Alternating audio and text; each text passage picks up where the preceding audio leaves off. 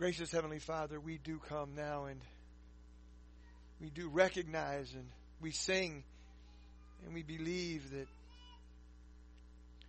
Christ is our Redeemer King, that He is sitting at your right hand now, ruling and reigning in the hearts of your people, and will come to rule and reign forever, for all eternity. Father, as we open your word, I pray for your Spirit to move even in and through the words that I would speak, that your Spirit would move and work in the ears of the listeners, that we would grow in our knowledge of Christ, we would grow in the grace of Christ, we would know more how to pray. We would pray in a way that we were taught by our King. Father, be glorified, be made great even in this morning service. I pray these things in Jesus' name. Amen. Good morning, Grace Fellowship Church. Guests. I was negligent in one of my duties last Lord's Day. I did make an announcement on a Wednesday, but the announcement on the Wednesday was not what I normally do. I was made aware, so I want to make sure that I stand up here and tell you that Sadie Ann Lincoln was born to Matthew and Callie on June 20th, 2023. Most of us have now met her. If you haven't, she's now here with us. She was 7 pounds and 12 ounces and 19 inches. God was very kind to Callie in the shortness of the labor. And I want everyone to know that, like all newborn babies, she is an incredible blessing and an amazing creation of God. That's what she is. I was reminded this week, as I'm reminded most weeks, and I'm sure you are too, of this world that we live in. The lunacy, the absolute lunacy of the world that we live in right now. And I know nothing's new under the sun, and I'm aware that this has been going on since all creation, but we live in a place that it is lunacy. We have a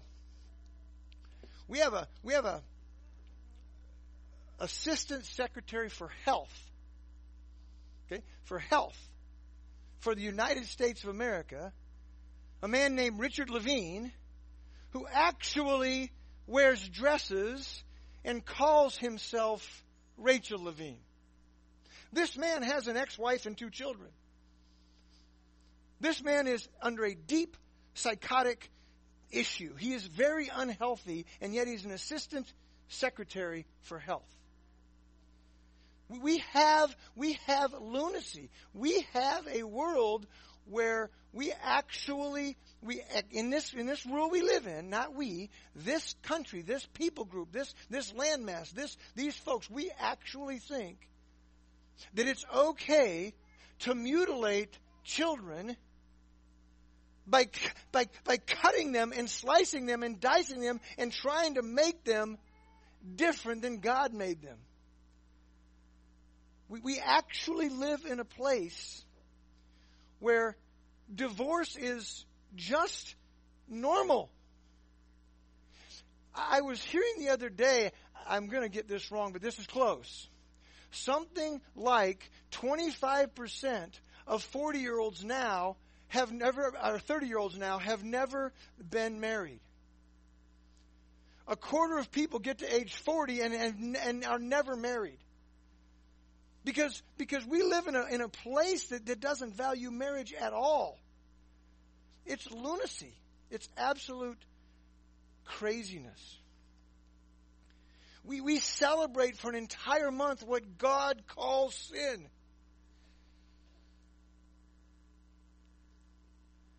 That's the place we live, something that's so heinous and sexually immoral. We live in a place that celebrates that exposes our children to that. It's lunacy. It's so far from God's design. We have a president who is in late stages of dementia. It's absurd.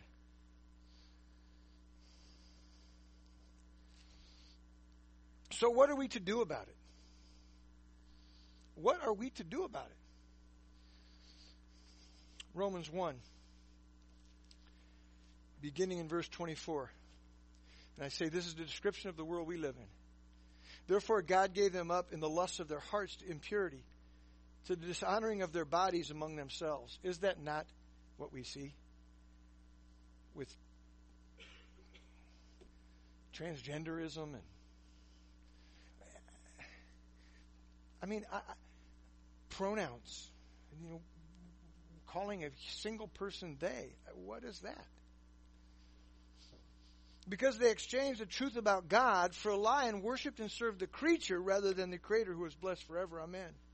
For this reason, God gave them up to dishonorable passions. For their women exchanged natural relations for those that are contrary to nature. And the men likewise gave up natural relations with women and were consumed with passion for one another. Men committing shameless acts with men and receiving in themselves the due penalty for their error. It wasn't enough that God sent AIDS to the homosexual community as a sign of judgment, fought our way through that, and just stayed with it. And since they did not see it fit to acknowledge God, God gave them up to a debased mind to do what ought not to be done. They were filled with all manner of unrighteousness, evil, covetousness, malice. They're full of envy, murder, strife, deceit, maliciousness. They're gossips and slanderers, haters of God. Can we be any more hateful toward God in the culture we live in? I don't really think we could if we tried. Insolent, haughty, boastful, inventors of evil, disobedient to parents, foolish, faithless, heartless, ruthless. Though they know God's righteous decree that those who practice such things deserve to die, they not only do them, but give approval to those who practice them. So one thing we are to do is to not give approval to those who practice these things in any way, shape, or form. In our families, in our extended families, in our communities. It's not with a hateful heart, but we will not give approval to these heinous things. We will not call a she a he or a they or a them. We will not call Richard Levine Rachel Levine. We will not call Bruce Jenner, I don't even know, Caitlyn, is it? That's Bruce Jenner. That's not hateful. That is refusing to give any sort of approval to their practice. What else are we to do? Ephesians 5.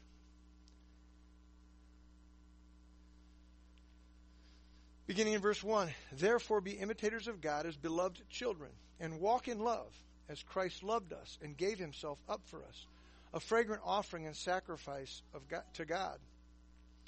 But here's what we're to do. But sexual morality and all impurity or covetousness must not even be named among you, as is proper among saints. Sexual morality and all impurity or covetousness must not even be named among you. Let there be no filthiness, nor foolish talk, nor crude joking, which are out of place, but instead let there be thanksgiving. For you may be sure of this, that everyone who is sexually immoral or impure, or who is covetous, that is an idolater, has no inheritance in the kingdom of Christ and God. Let no one deceive you with empty words, for because of these things the wrath of God comes upon the sons of disobedience. Therefore do not become partners with them. For at one time you were darkness, but now you are the light in the Lord. No partnership with them.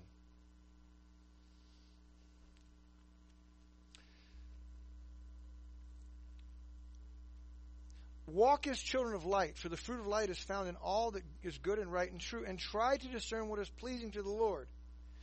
Take no part in the unfruitful works of darkness, but instead expose them.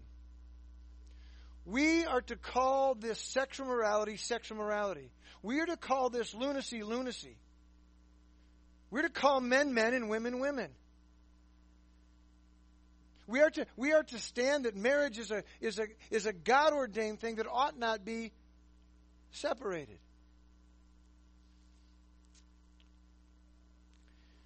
We are to expose them. For it is shameful even to speak of the things they do in secret. But when anything is exposed by the light, it becomes visible. For anything that becomes visible is light. Therefore it says, awake, O sleeper, and arise from the dead, and Christ will shine on you.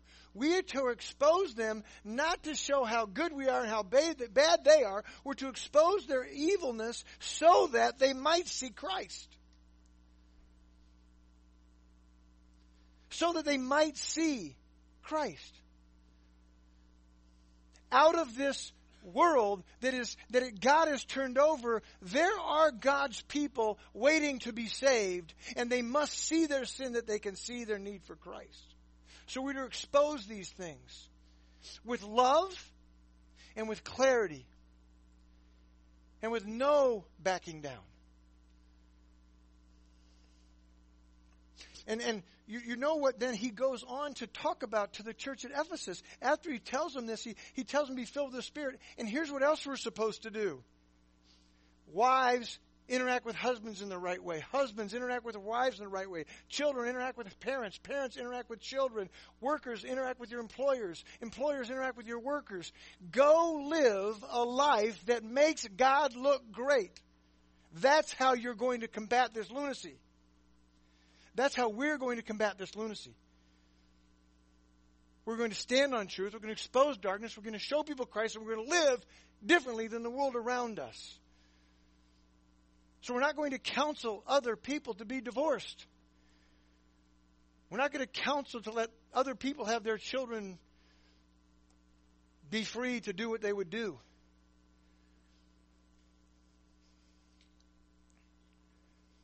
We're not going to call good evil and evil good, and we're not going to live evil, and we're going to live good. By the grace of God, we're going to live in ways that make God look great. That's what we're going to do. We're going to expose sin. We're going to call sin sin. We're not going to partner with sin. We're not going to affirm the sinful living of the world around us. We're not going to affirm in any way, shape, or form. I say this because it's really clear to see where we're headed. We're headed to where talking the way I'm talking right now will become illegal. It will become hate speech. It's already, you can't be in certain environments unless you use correct pronouns. Well, you know what then? I can't be in those environments, and neither can you.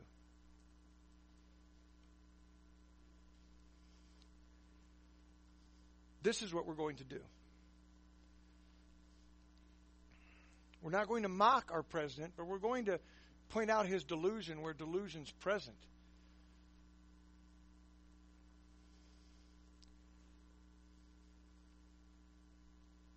We're going to live rightly in the church, in our families, and in the workplace to make God look great. That's how we're going to combat it. Amen? All right, open your Bibles to Luke chapter 11. Luke chapter 11, we're on week 3 of looking at the model prayer. And remember, this isn't a prayer to be recited. It's as a vain repetition. In Matthew's gospel, when Jesus is talking about the Lord's Prayer, pray then like this. Pray in this manner. It's a template of how we are to pray. When I was getting ready this week, I was thinking back to when, back in 2010, we preached through the book of Matthew at our old church building. And some of you came, we were talking last night with the Cunninghams, they came towards the latter end, towards the end of that. I think we're in Matthew over 3 years, and we preached this. And I can remember preaching through the model prayer. And I can remember how transforming it was for our church body.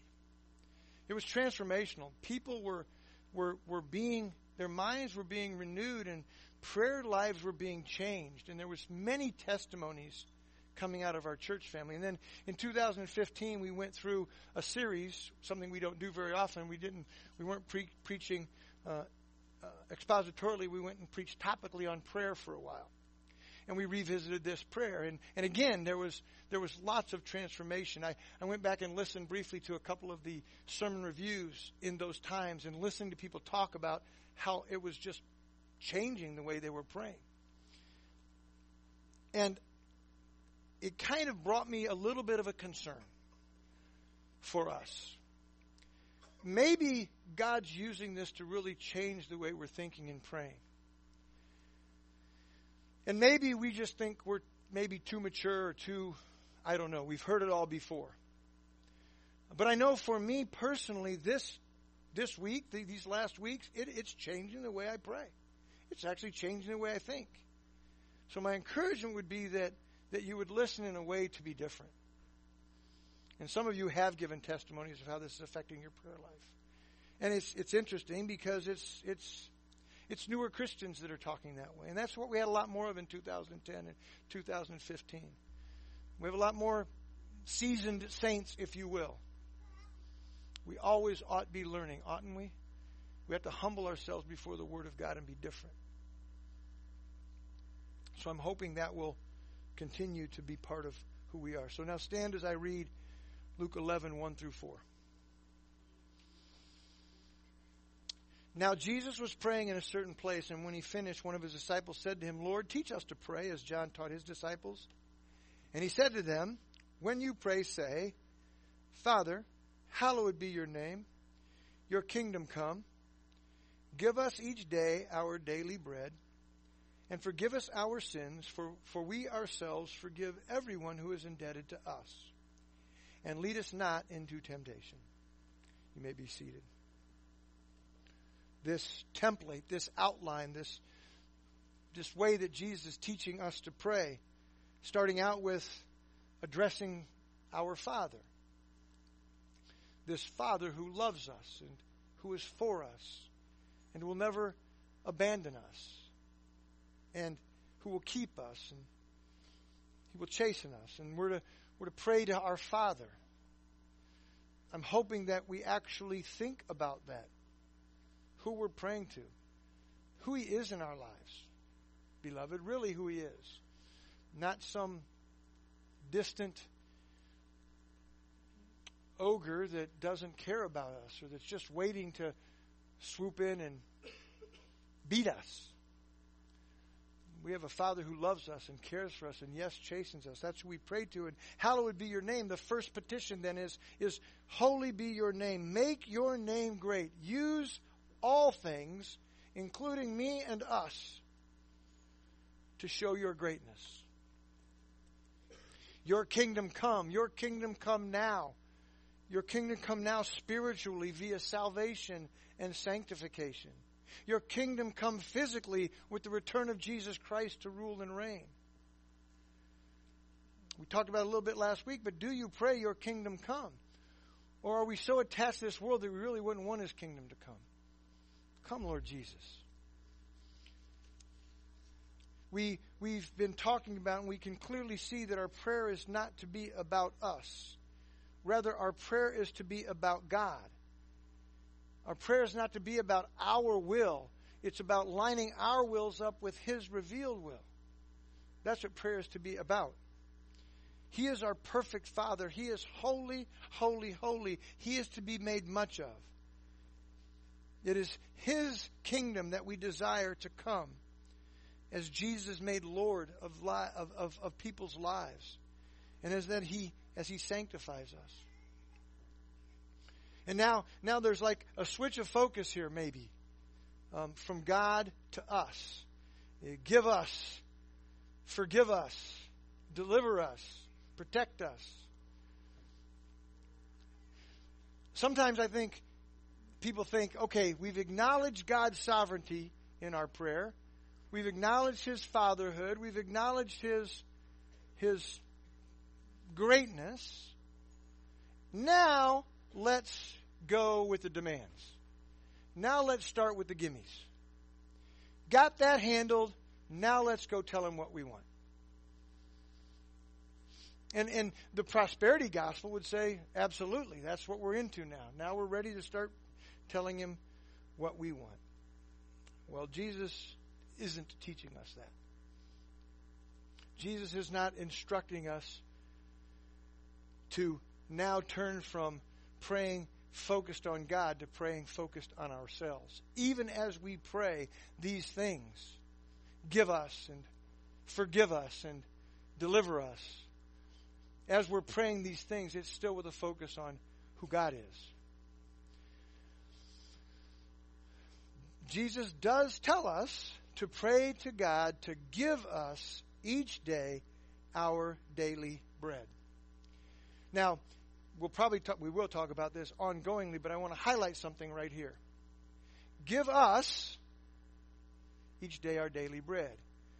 Prayer is not give me. It's give us.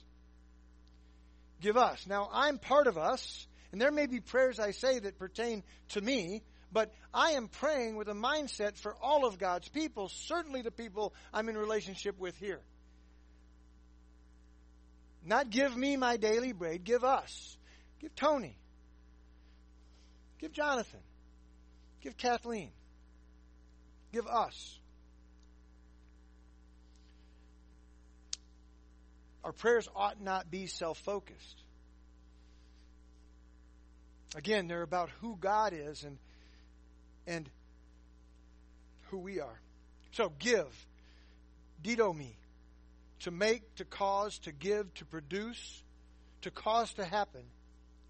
Used particularly in relationship to physical events. So this word here is in the present tense. It means it's an ongoing action. It's also in the imperative mood. What that means, it's a command, it's an exhortation, or a polite request. It's not an expression of reality, but it's one of possibility. So when we pray, it's in the imperative mood. So we are saying in an ongoing action, give us. But we are not commanding God to do. We are simply asking for what He has already told us He will do.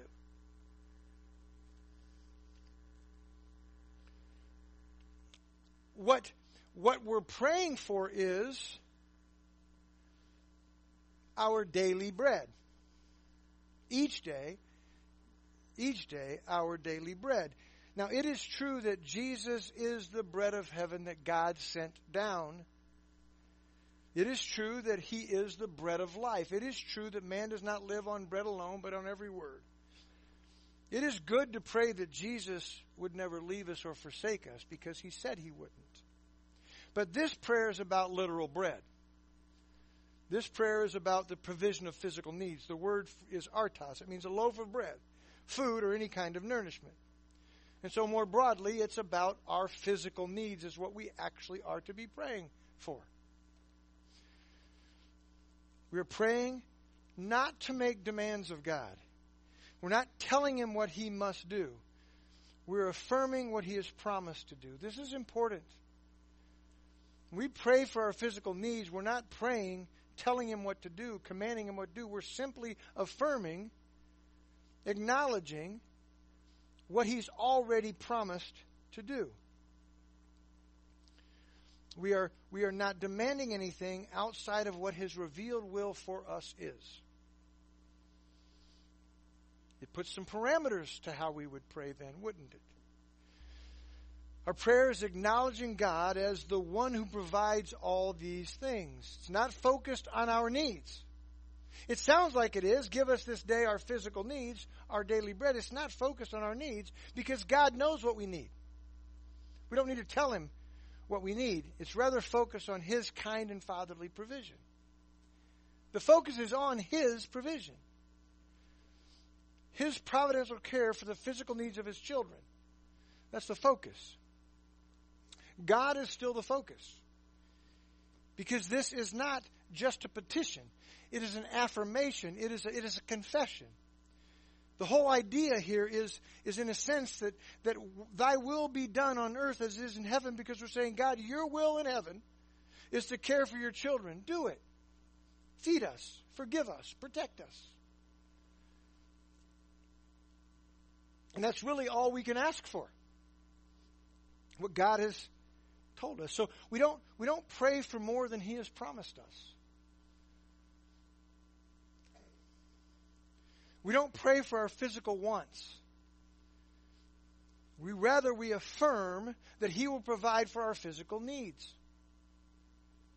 There's a difference between praying for our wants and praying for our needs. And God tells us what our needs are, and He tells us He knows what they are.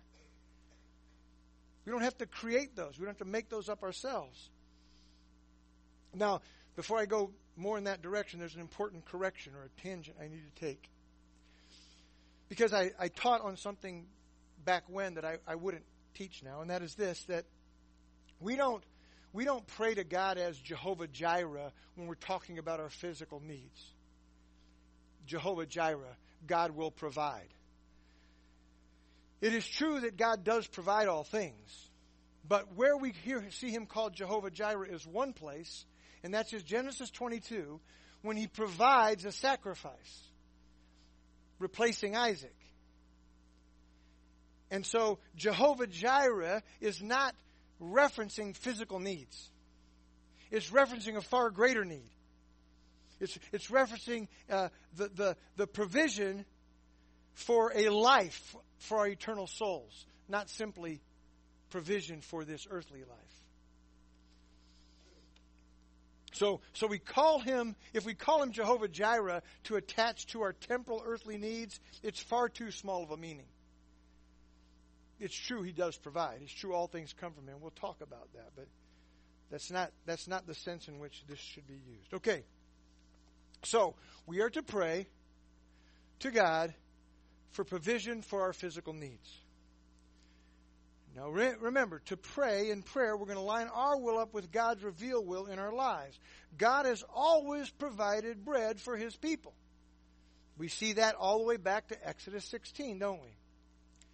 They set out from Elim, and all the congregation of the people of Israel came to the wilderness of Sin, which is between Elim and Sinai, and on the 15th day of the second month, after they had departed from the land of Egypt, and the whole congregation of the people of Israel grumbled against Moses and Aaron in the wilderness. So they're out, they're grumbling.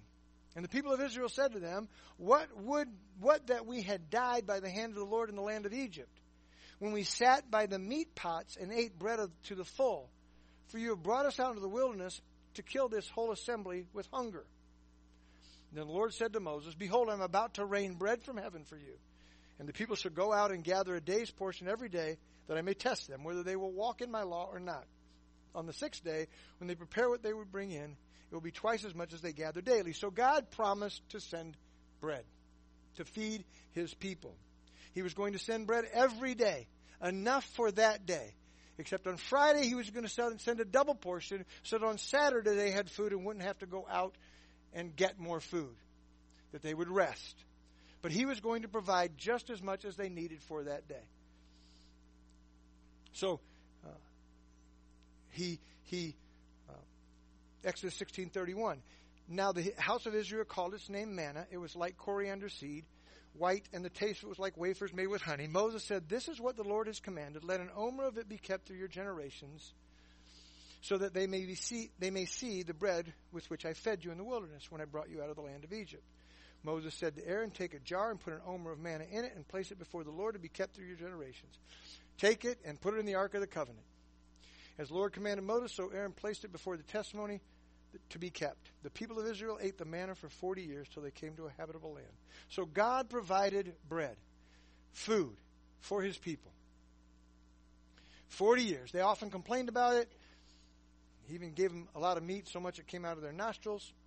But God provided. God always has and always will provide what His people need. Psalm 37:25. I have been young and now I'm old. This is David. David said, Look, I've been around a long time. Yet I have not seen the righteous forsaken or his children begging for bread. The righteous have food. God provides for His people. Why? He is ever lending generously, and His children become a blessing. Because God is always going to provide food for them. Turn away from evil and do good, so you shall dwell forever. Turn away from evil and do good, and God will provide.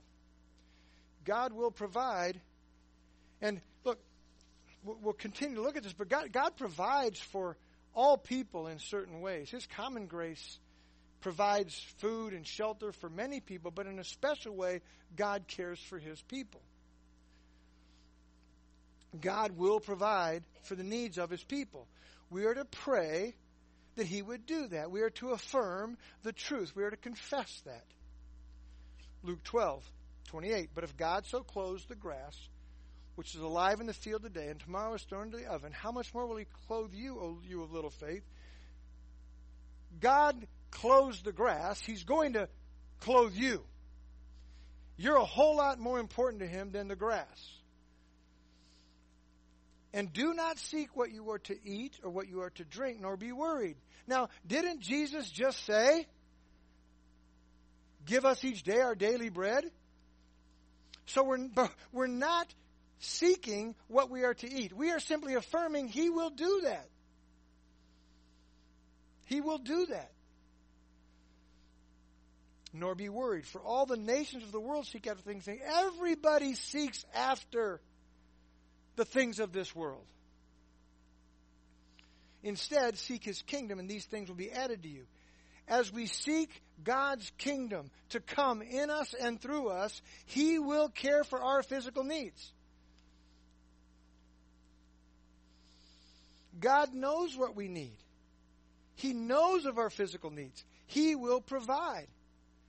So our prayer isn't one of worry or doubt or commanding or telling Him what he has to do. He will do that. It's a prayer of confidence, of thankfulness and humility that He will provide. God speaking through Isaiah in Isaiah 45. I form light and create darkness. I make well-being, shalom, peace, soundness in body, health is what that means. And create calamity. God creates well-being, and He cares about our well-being. He promises He will.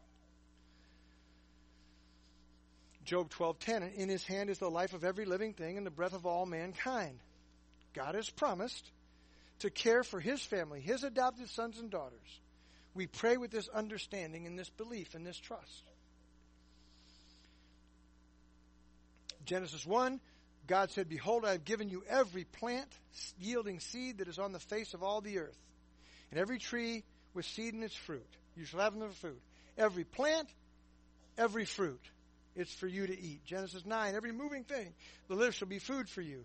Meat, vegetables, everything given to care for your physical lives, the physical lives of His image bearers.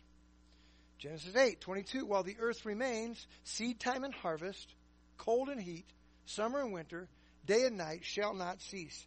God will keep sustaining life via planting of seeds and the harvesting of seeds, change of seasons, of rain, of sunshine. We pray to God, thanking Him that He will provide for our physical needs, for our bodies. We trust Him. Luke 12:7, why even the hairs of your head are all numbered. Fear not, you are more valuable than many sparrows. Again, God knows what we need. We pray affirming that He knows what we need, and that He will provide for our needs. We pray not for our wants. We pray knowing He will provide for our needs. We pray for our needs, not our greeds. We pray for our needs, not our greeds. Because it's not really a problem here so much, although I think as we consider our prayers, we may find some of this. But what is the prosperity gospel all about? What do they pray for? They don't pray for their needs, they pray for their greeds. They pray the prayer of Jabez. Increase my territory. We pray knowing that God has promised to provide for our needs, and we are thanking Him for what He will do and has done. You know, pretty much every night my daughter, Sophia, prays, Dear God, thank You for thunder and lightning. Thank You for my family. Thank you for this day, and thank you for everything. Thank you for that tomorrow. And then she prays something that's going to happen tomorrow. That's a really great prayer if she were to mean that. Believe that. God, thank you for thunder and lightning. Thank you for my family. Thank you for this day. Thank you for everything. Again, it's a vain repetition for my daughter in many ways. But what she's praying, beloved, what a great prayer for us. But meaning it. Meaning it. Who provided all these things? God did. Who gave you your family that helps care for your physical needs?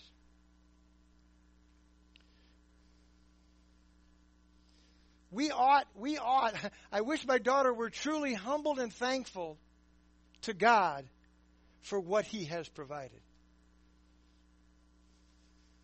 We ought be. We ought be praying, claiming what God's promised to give us, acknowledging that's what He does, and thanking Him for it.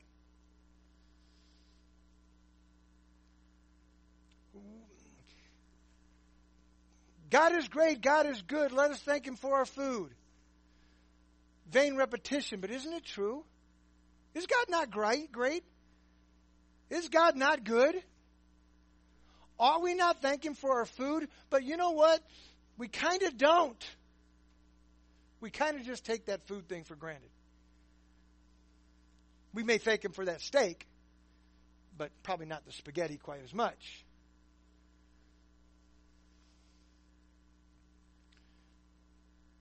As we seek God's kingdom to come in us and through us, He promises He will provide for us. Seek first His kingdom, and these things will be added to you. So Jesus is not teaching us to pray, give us each day our daily bread, as if He wouldn't if we didn't. But, like everything else, He uses prayer to bring about the things He's promised, His decree, His will. So we pray, acknowledging and knowing God will provide. We also ought to pray, know, and pray for how God provides for us. This ought to be part of our prayer. Give us each day our daily bread. How God provides for us. Well, how does He provide for us? Well, He provides for us via nature, doesn't He? He provides for us via sunshine and rain, through seeds and harvest, through reproduction of livestock, through reproduction of people. We pray that this would happen, and that we're thankful for His kindness and His amazing plan. We've talked about it many times, but you put a seed in the ground, and what comes from that is this big stalk with corn on it. You put two cows together and a seed is implanted and then another cow comes from it. God does all of that. He provides for us through nature. We won't yield any crop or any livestock that He doesn't provide for. He provides all of it. We don't take a breath without His provision. Give us this day my daily oxygen. He does, doesn't He? Who's going to draw their next breath but for the grace of God? No one. Really, this is true. This should affect how we pray. But see, we're too mature for that. We just take those things for granted. Another way God provides for His people is through our labors. 1 Timothy 5:8, but if anyone does not provide for his relatives, and especially for members of his household, he has denied the faith and is worse than an unbeliever. God uses us to provide for our households, especially men, but men and women. God uses us to provide for our households. We are to work to provide, so we ought to be praying for our labors, for our labors. We have to be praying for Brother John's labors, that he would provide for his household. We have to be thankful to God and praying that John would work diligently. Look at Paul's instructions to the Christians in Ephesus. Ephesians 4, let the thief no longer steal, but rather let him labor, doing honest work with his own hands. Why? So that he may have something to share with anyone in need. This is how we're to live amongst God's people in the church. This is how God provides for his people, via his people. And listen, this is a change of heart that we should be praying in our own lives. In our own lives, we should be praying in our own hearts about the reality of, as we pray for God's provision, we are praying that we would be part of that solution. Not that you would be part of the solution, that we would be part of the solution, that I would be part of the solution, and you would be part of the solution. Because that's how God cares for his people. That's how he brings our bread.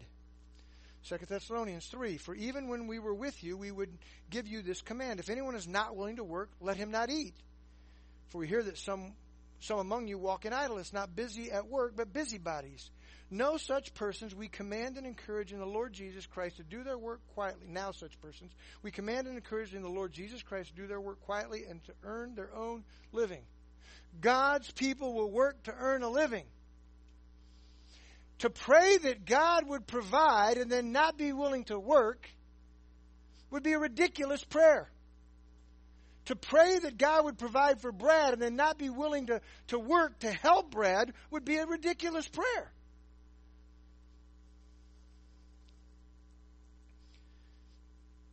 James 2:15, if a brother or sister is poorly clothed and lacking in daily food, and one of you says to them, go in peace, be warmed and filled, without giving them the things needed for the body, what good is that? Pray that we, including you and your family, would provide for his people. Pray that you and we, but we include you, would be working to provide for his people. See, the thing is, we do have needs in this church from time to time, and we do fill them. But we don't have many. But you know one of the things I'm greatly blessed for is, we can send money to the brethren in Kenya. And we can do that because we work. And we know that we are to be providing for God's people because that's his economy. God provides for his people through his people. Pray that God's kingdom would come. His promised provision for his people would come via us. Do you find yourself praying concerning your work that you would have more to give? Or is it more to build a retirement plan? Or build a bigger house? We live in a culture that teaches us that. I used to work in a business, that's all I did. I wanted to be the guy, hey, give us this day our daily bread. Give me enough off my portfolio to pay my bills today that I don't have to touch my assets. Count on your financial advisor or your banker to send you your money instead of on God. 1 John 3:17, but if anyone has the world's good and sees his brother in need, yet closes his heart against him, how does the love of God abide in him? The love of God is poured out on his people by his people. We ought not rely on the government to care for God's people. We should be praying for successful businesses, hardworking men and women, but hardworking men that Moses and Cyrus and Auma and their families could eat and could have shelter and could have transportation to get to and from church. Their basic needs would be met. And one of the ways their basic needs are met in God's providence is from the people of this church and the work and the labor that we do.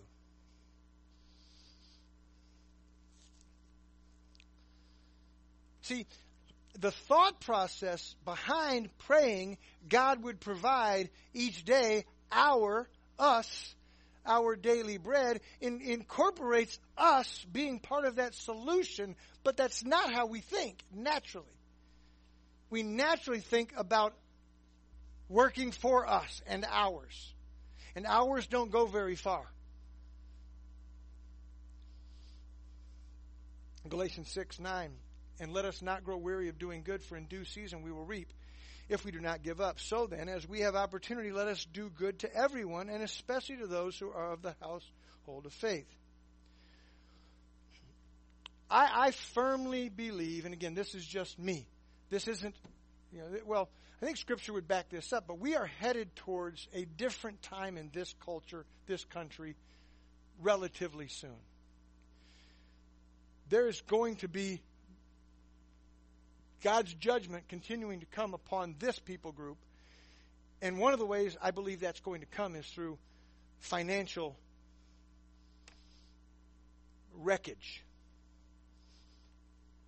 If so, we ought to be ready via prayer, via lining our wills up with God's will. We should be prepared to live even more communally. Even more communally than we do now.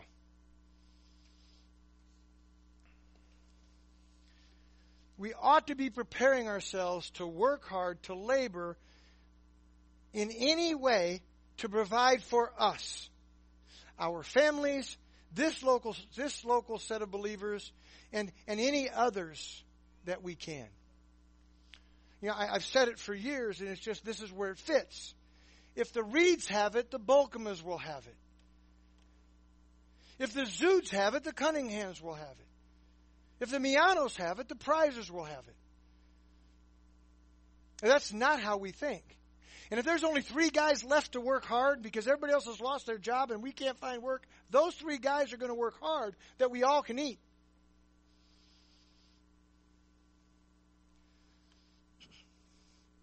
Pray that way.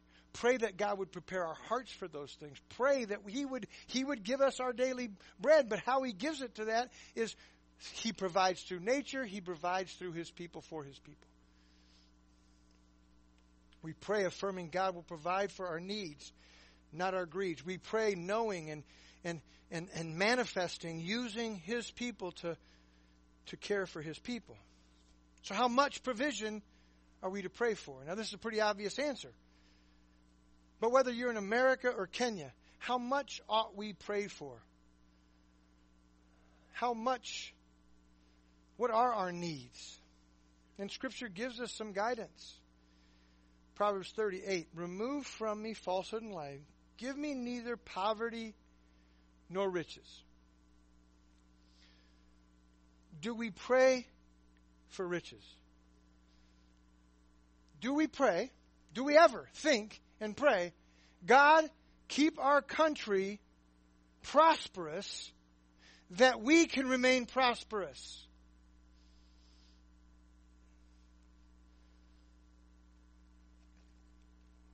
We have a strong nation so that we can have a good economy.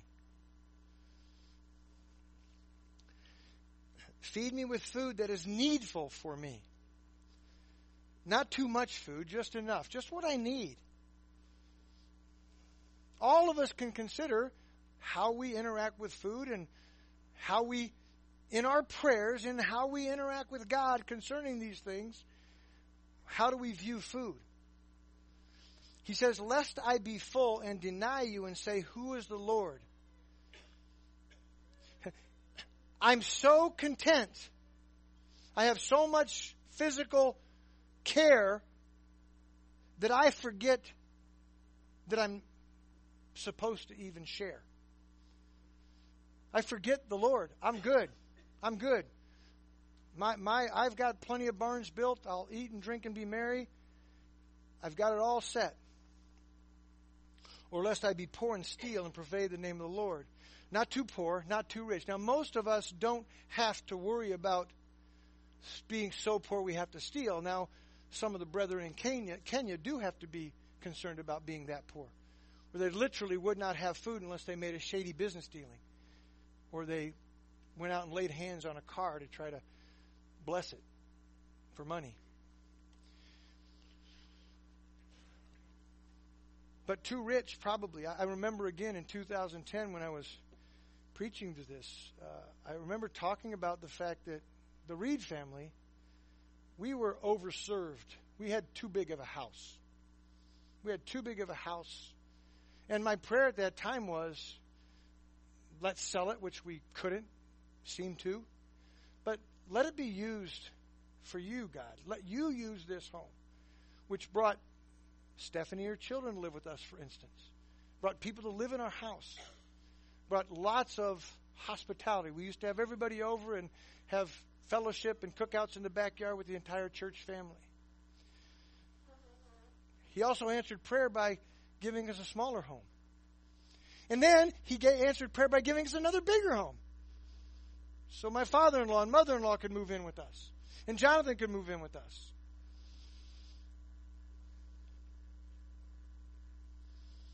All answered prayer. How much provision are we to pray for? Matthew 6:19. Do not lay up for yourselves treasures on earth where moth and rust destroy and where thieves break in and steal.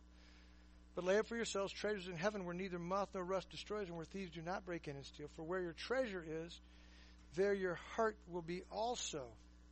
Like I talked about before, not that, we go to our financial advisor for just enough for the day, or our banker, our bank account.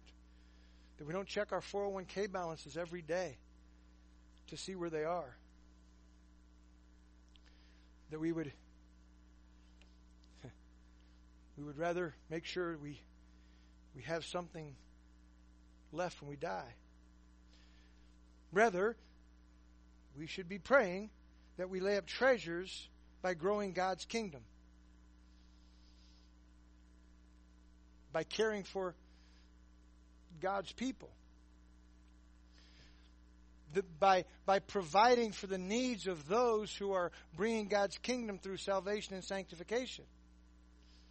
Therefore I tell you, do not be anxious about your life, what you will eat, what you will drink, nor about your body.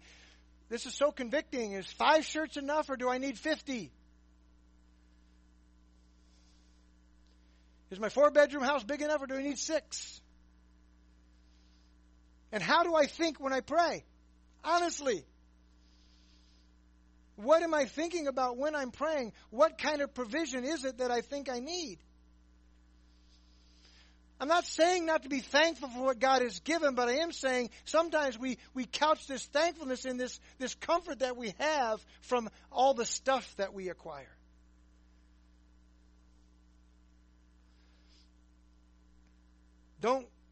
See, these things can get in the way of seeking God's kingdom, can't they? Look, I'll throw myself at the top of the list so nobody else has to feel bad. How often do I get on Amazon to look at golf shirts? How often do you see and find that perfect skirt or dress? Or hat or shoes or whatever it is? Go all over town to find the perfect thing. It gets in the way of seeking His kingdom, can it not? All the provision that we have, all that we think that we need. He knows what we need. He tells us what we need. We ought not be really praying for provision at all, because God will provide. We ought to be praying for growth in His kingdom via sanctification and salvation. And what we want to eat for, what we want our physical needs to be cared for is not for our comfort, but for the advancement of His kingdom. We aren't trained like that in our nature or in this country. We are trained to store up provisions for our comfort. But seek first the kingdom. Seek first the kingdom. Don't be distracted by these earthly things. Prayer that we not be distracted by these earthly things is inside of, give us each day our daily bread. Each day, enough for that day. Give us that. We know you will.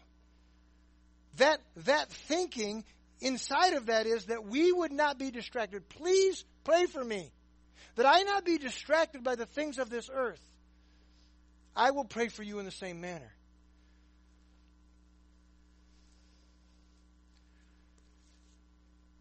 We are all health, wealth, and prosperity preachers at some level.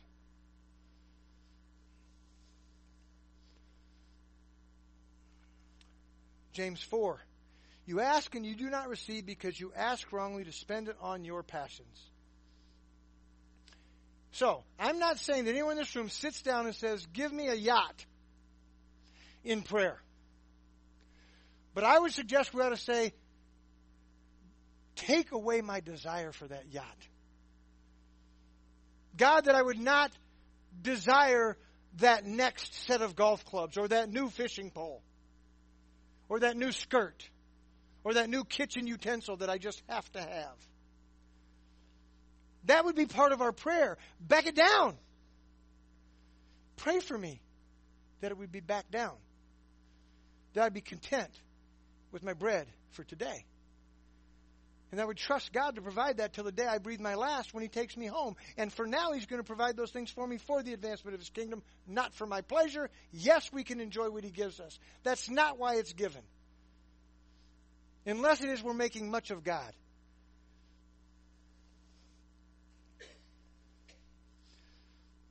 You adulterous people, do you not know that friendship with the world is enmity with God? Therefore, whoever wishes to be a friend of the world makes himself an enemy of God. What does the world tell us to have? Better golf clubs, better cars, better boats, nicer clothes. That's friendship with the world. That's what we are after.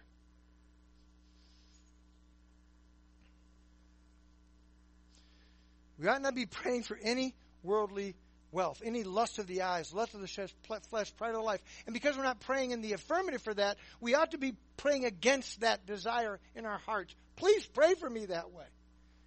For us that way.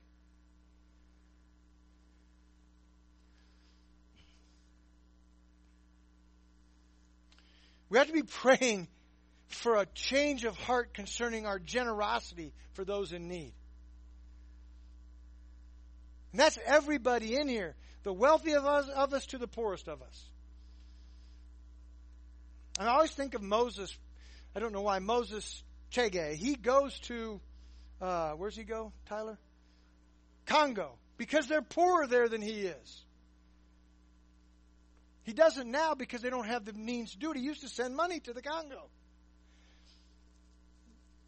Look at Moses' life. Why are you sending money to anybody? Because he seems to be a man that's content with his needs being met. His needs, not his greeds.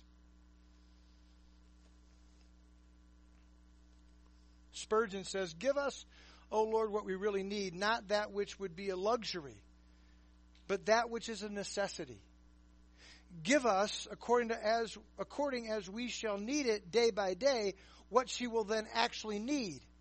Our daily bread. We are not warranted in asking much more than this in temporal matters. They are all comprehended in this petition as far as they are necessary. But God has not given us carte blanche to ask for wealth or honor or any such dangerous things.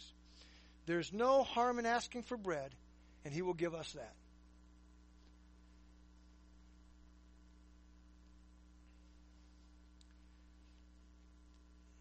We ought to think about praying more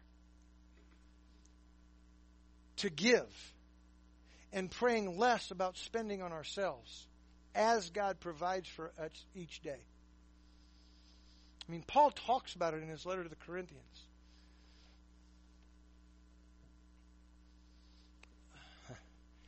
I don't know, probably don't even, but one of the guys I used to golf with, a very wealthy man, one time had $100 million net worth. And on his behind his desk it said, he who dies with the most toys wins. And he had them all. Motorcycles and houses and boats and a plane. And man, he was buying toys. Because he really believed he who had the most toys when they die wins. Do we live like that ever? We who have the most treasures in heaven win. We who have grown God's kingdom through the gospel going forth. And that doesn't mean just you doing it. It means the support of that. You who have grown in sanctification to the glory of God and made him look good. That's who wins. But we don't think like that in our nature. We have to be praying about that. These provisions that we have become distractions. It's really hard to maintain a $100 million net worth, by the way. Got a lot to look after. Can't spend it fast enough either. God is going to provide what we need. He is going to provide for his people via his people. We are prone to use God's provision for our greed, not others' needs. We should be praying differently.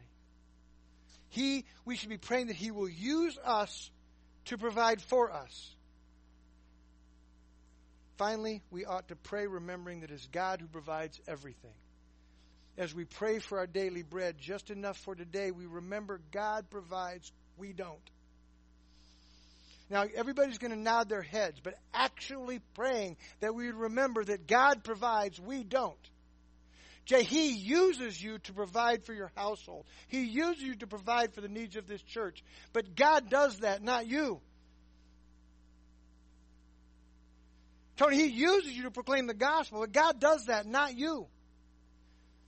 Yes, we are faithful. Yes, we will work.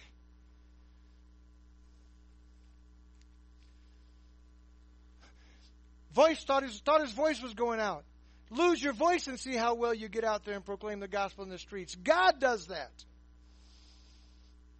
Jay, be like my father with my father-in-law with no ability, with dementia, no ability to use his lower half of his body. See how much you can produce. Pray with that understanding. 1 Corinthians 4, who sees anything different in you? What do you have that you did not receive? Name me one thing you have that you did not receive.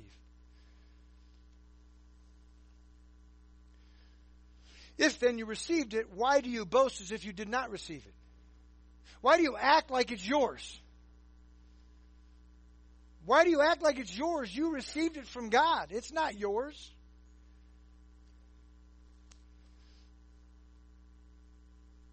God has provided us with lots, beloved. We oughtn't act as if though we did that on our own. We must remember our wealth, our ability to acquire is not ours. It's been given us by God. We should pray that way. This is sincere and legitimate. I just looked out and saw Josh. I regularly thank God for Josh's skills to build that God's given him. And that he would use them for God's kingdom. Because I got none of that. Couldn't build a house for $1 million. I'm thankful for that. I'm thankful that Pastor Nick actually has a passion to help people sleep better. And God's given him some giftedness to be able to sell those things to those people. And that he would do that to build some wealth, not for him, for his family and for the kingdom of God. But I'm thankful God's given him that. Jason does stuff with computers. I can't even get on a Google search myself. I got Yahoo searches coming up on my computer. I can't fix it. I'm confident he could spend 5 minutes at my house and it would be done. I'm thankful for that. I hope that's used for God's kingdom. And I pray that way for us. We look at it often. 1 Chronicles 29. Verse 12, both riches and honor come from you, and you rule over all. In your hand are power and might, and in your hand is to make great and give strength to all. And now we thank you, our God, and praise your glorious name. But who am I, and what is my people, that we should be able to offer thus willingly? For all things come from you, and of your own we have given you. The bread that we're given is given by God. Yes, all the physical provision that we're given is given by God, including all the abilities and skills that we have to produce wealth. It's all His. It honestly is. Pray that you would think that way, that we would think that way.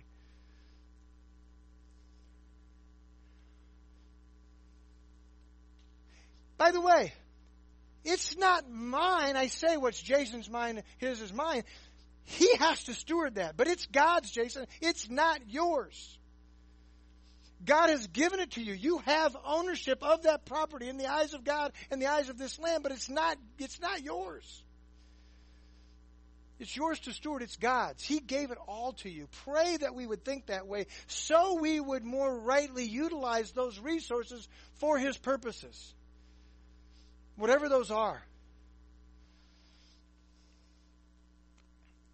We are to pray remembering all of our possessions, all of our abilities are God's. And He has provided that we can be humble, we can be generous, we can be selfless in how we steward ourselves and our stuff.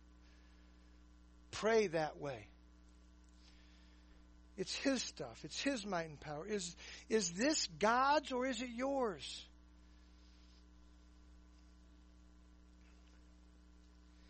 We looked at Deuteronomy 8 this morning. I'll go all the way down to verse 17. Beware lest you say in your heart, my power and the might of my hand have gotten me this wealth. That's just not true. You shall remember the Lord your God, for it is He who gives you power to get wealth, that He may confirm His covenant that He swore to your fathers as it is this day. And if you forget the Lord your God and go after other gods and serve them and worship them, I solemnly warn you today that you shall perish. Listen, I've said it before, but if God takes away my ability to think and logic, I will no longer be able to stand in this pulpit and preach. But He has, and He does, and I'm to use that to preach the Word of God. But I make no mistake about where that comes from.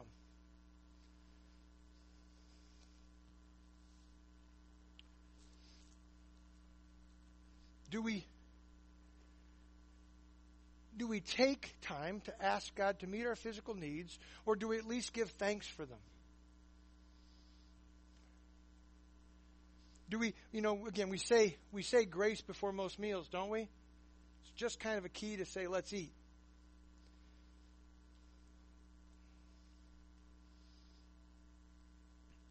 If we don't remember in prayer, give us each day our daily bread, that it's God who's doing that, and that He will provide for our needs, we will slowly but surely drift away from remembering where that comes from. And then we'll start acting like the stuff's ours.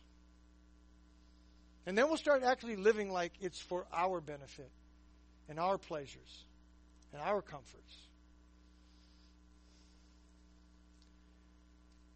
We'll stop trusting in God and we'll start trusting in ourselves. This is a matter of prayer that Jesus tells us to pray. God, give us each day our daily bread.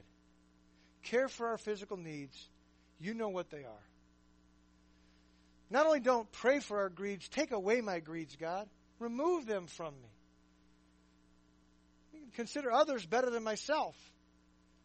Starting in my own home. Had this discussion 100 times with many men.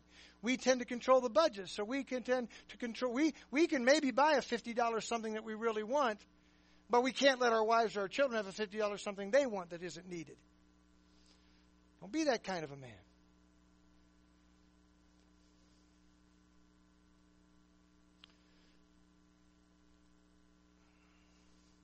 Thomas Watson, if all is a gift from God, do you see the odious ingratitude of men who sin against their giver? God feeds them, and they fight against Him. Thus ungratefully do sinners deal with God. They not only forget His mercies, but they abuse them. We should pray we not be that way. That we not take all these gifts from God. He gives us our daily bread, and we turn around and we sin against Him. See, part of give us this day our daily bread, part of what we're praying is we're acknowledging this our Father, who's going to be made great, whose kingdom's going to come in us and through us. We're acknowledging God, this sovereign God who's so kind to us and good to us and provides for us, that it would keep us from sinning against Him. Jeremiah 5:7, how can I pardon you? Your children have forsaken me and have sworn by those who are no gods. When I fed them to the full, they committed adultery and trooped to the houses of whores. Remembering that God gives us things will keep us connected to our need for Him, for our provision of just our physical needs, and keep us from sin. Act like you did it yourself. Forget it's God who's providing. It's easy to slip away.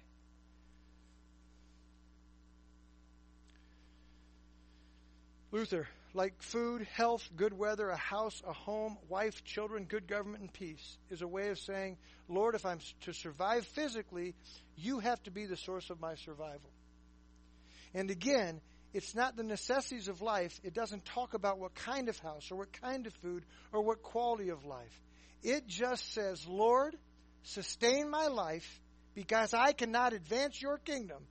I cannot do your will. I cannot honor your name. I cannot bring you glory unless I am alive. Keep me alive today, God, that I can make your name great. Not provide for my comfort so I feel better for another day and enjoying all the pleasures of this world.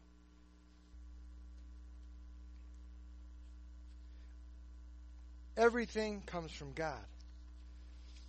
Closing thought. God promises to provide for the physical needs of His people. When we pray, we should acknowledge His provision and petition for enough provision for today. We should pray that He would provide for us, through us. We ought not pray for enough to make us comfortable or independently wealthy. Rather, enough that we can focus on His kingdom's work to make His name great as He provides. Our prayer ought not focus on our needs, rather His provision and His ownership of all things.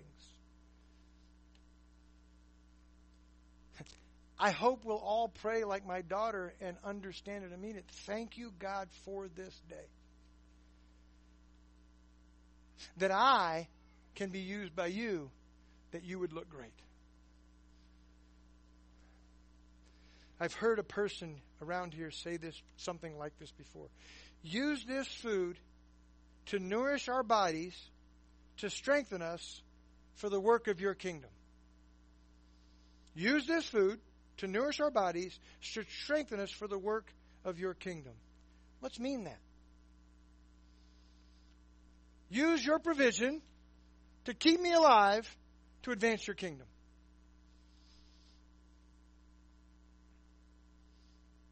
God is great. God is good. Let us thank Him for our food. Let's mean it. You know how many times I've heard that said? Probably how many times I've said it before. So, I believe you could pray the model prayer and pray this actual prayer and mean it. And it wouldn't be a vain repetition. But we ought to mean it. We have to understand what we're praying, and we ought to understand what we pray when we say, give us each day our daily bread, and what we're praying for, what we're acknowledging, and what we're praying against. What we're asking God for grace to go against. And that is, give us this day all my greed would want. Make me comfortable. Make me hit that driver farther. Father, we thank you for your word. Thank you for this prayer. I am thankful that you do provide for us all that we need. We are, in my household, in my life, you provide far more than I need. Father, forgive me for when I think of those needs as those wants in my life, those greeds as needs. Help me, Father, to turn away from that heart. Make my heart more generous to your work, your kingdom coming. Father, help us all to work that we can be part of the solution to care for your people. Father, help us to have an us mentality. An us mentality that includes you, your Son, your Spirit, and all of your people. We pray these things in Jesus' name. Amen. Stand and sing hymn 410, the Lord's Prayer. 410.